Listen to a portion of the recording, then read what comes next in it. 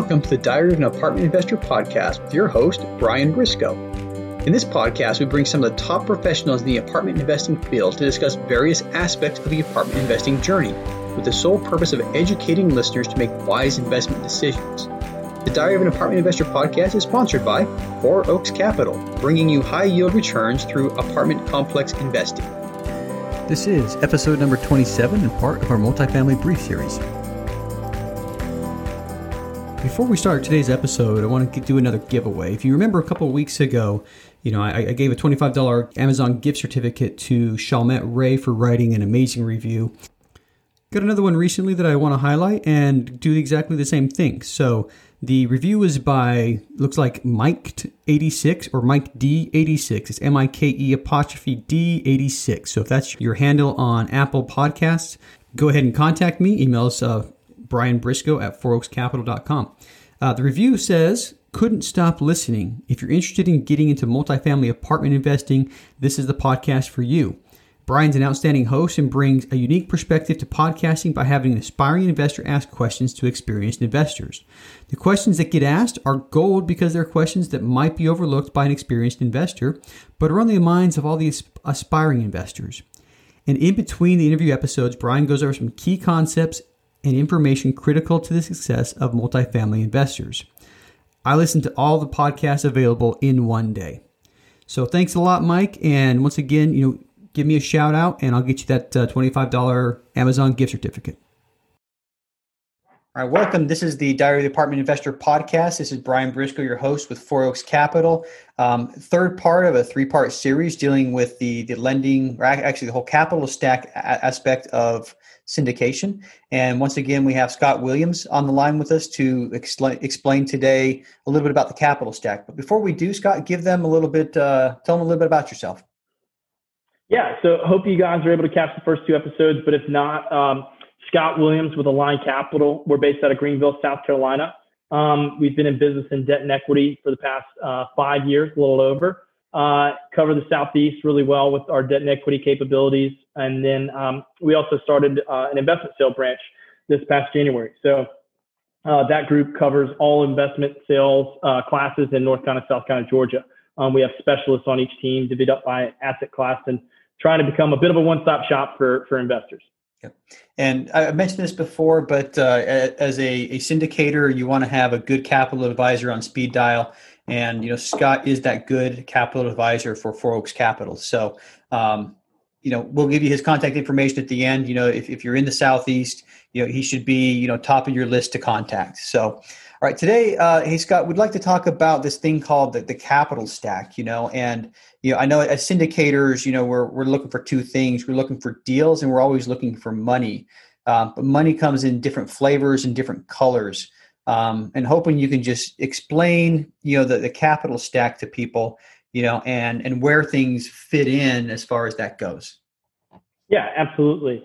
And so this topic can go on forever and ever, but I will try to kind of give a more down the middle version of what things look at. But for you other professionals out there, there's tons I'm going to leave on the table, and I'm sure I'm missing as well. But so the capital stack, I speak from the bottom up, and I start with debt at the bottom. Mm-hmm. And debt means your loan, right? So debt is something you've borrowed from somebody else and owe back. And that's typically going to come in the form of a first mortgage from a lender. That mortgage is generally going to be recorded. And then that lender has legal rights to the property if they're not paid back. You legally have to pay them back under the terms of a note. And they have rights to the property if you don't. That's typically the lowest risk position. So lenders give you loans at lower interest rates than your investors want for their return, because a lender is giving you a loan for a percentage of your purchase price. So they have a lower risk position in the deal, which is why they're taking a lower, generally fixed rate of return, and because they have the most senior rights to a property. So debt just means a loan. Now there's all kinds of private debt and things like that I mentioned that, maybe second and thirds and, different split notes, and there's all kind of creative structures, but typically going to have what we call the A note or the senior loan. There are subordinate debt pieces, lenders and some participating lenders, and then some lenders that just go higher in the capital stack. They may actually do a split note. They may do the senior mortgage, or you might even have two groups do a subordinate mortgage or a second loan behind them. They can also be recorded, but that first mortgage is going to have first rights. And as you go up the capital stack, the return metrics to those people typically go up. So if you have a lender in second position, they're probably a higher interest rate than your person in first position. So that would be true debt on the property. Yeah, and just to point out, this is actually very similar to what it is with a single family home. You know, you get a mortgage with, pick your bank, and they're going to have a lien on the property. And if you go and get a second mortgage, they're going to have a second position lien, and they have rights to the property only after the first, position lien has been taken care of. So Right. this part at least is very similar to what you see in residential mortgages. You bet. And then above true debt and recorded debt, we have a tranche called mezzanine.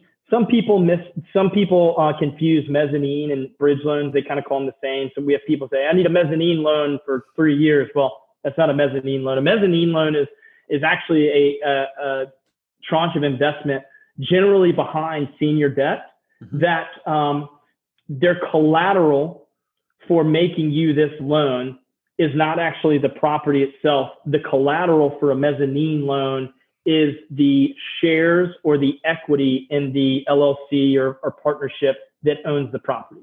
And so slightly different, can be done by groups that offer senior debt also. Again, this typically is higher in the stack. Say you had a senior lender give you a 75% loan. You may have a mezzanine lender give you a loan at a higher rate of return or higher interest rate, up to 80, 85. And again, their collateral is not truly the property. Their collateral is they must take your ownership, or at least a portion of your ownership in the LLC itself. Yeah. Now, as far as mezzanine, is there a certain kind of property size or number where mezzanine comes in and starts making sense? Yeah, I would say you're going to see it on your much larger transactions or deals. If a lender is very comfortable on a deal, but programmatically they can't go above 75 or so % leverage, but they believe in the deal and they're willing to go to 80, 85. They can offer this as a second piece behind themselves. Or you see it as it's also an investment class. So you might see some folks, some lenders do mezzanine loans behind senior loans on larger properties where they're able to deploy more equity. So I would say, it doesn't have to be on larger deals, but typically we see mezzanine loans on, once your mezzanine tranches can be 5 or 10% of a total deal's cost. And that investment is, maybe $5-10 million. So that lends it to be a relatively large deal. Okay. So we talked about, going up the capital stack, the senior debt or the first person. And the way I like to look at this is, if the company defaults, who gets the money first? So going up the capital stack, you're basically satisfying people who are lowest in the capital stack first, and then you move up to the next level or next tranche, correct? Right. Correct. And then so the next tranche, which it is possible for them to exist in the same capital stack, but preferred equity. So preferred equity in rare cases, again, it would be larger transactions, I would believe. Would you have both a mezzanine loan and preferred equity behind, because they kind of want to be in the same position? But senior loan, first mortgage or creditors' rights, even, second loan, if you will, mezzanine loan, but then preferred equity. And what preferred equity is it has rights behind the cash flow, behind the required payments to the lender.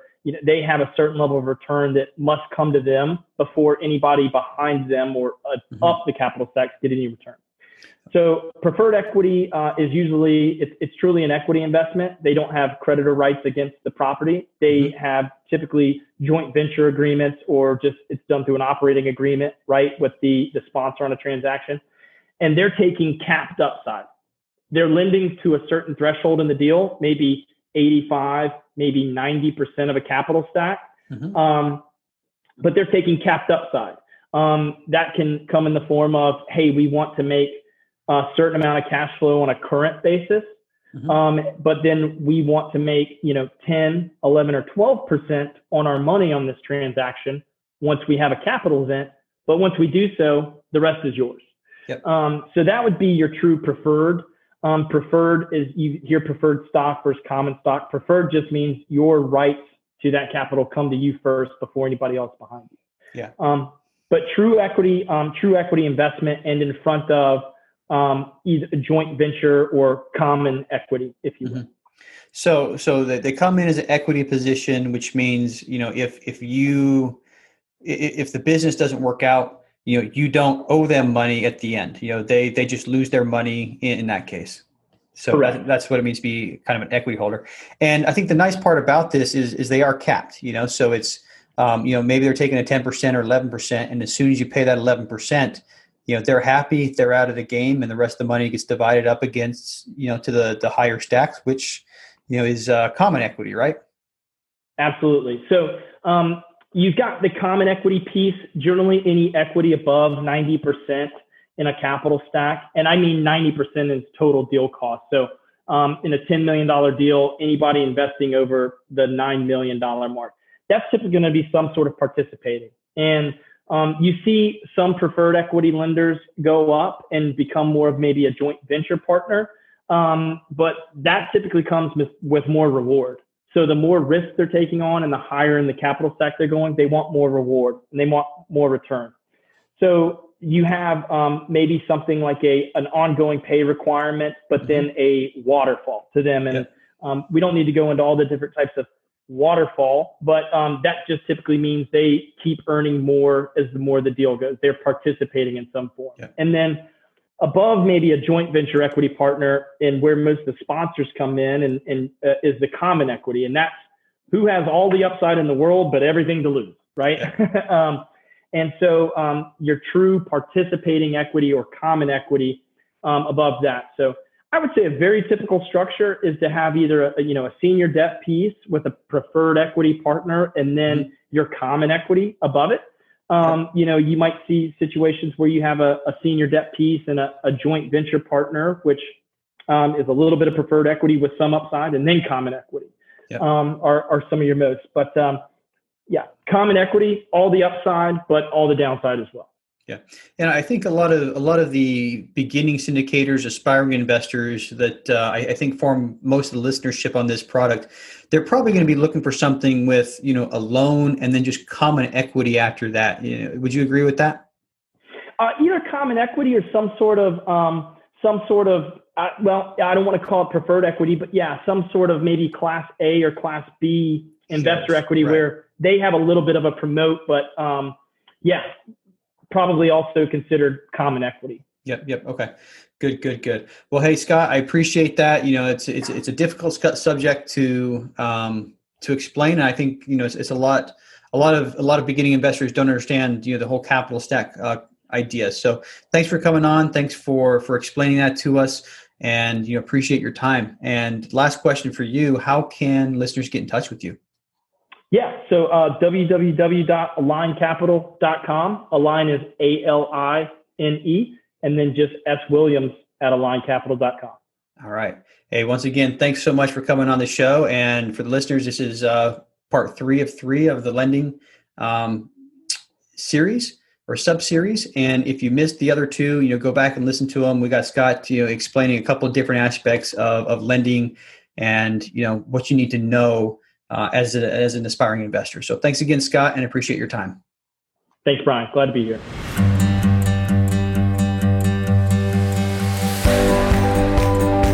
Thank you for listening to the Diary of an Apartment Investor podcast today, brought to you by Four Oaks Capital. If you'd like to know more about how to invest in apartment buildings or want to be a guest in our show, visit our website at fouroakscapital.com/podcast or email us directly. If you're still listening, you obviously like the show, so pull out your phone, tap subscribe, and leave us a 5-star rating on your favorite podcast app. And we'll see you again next week.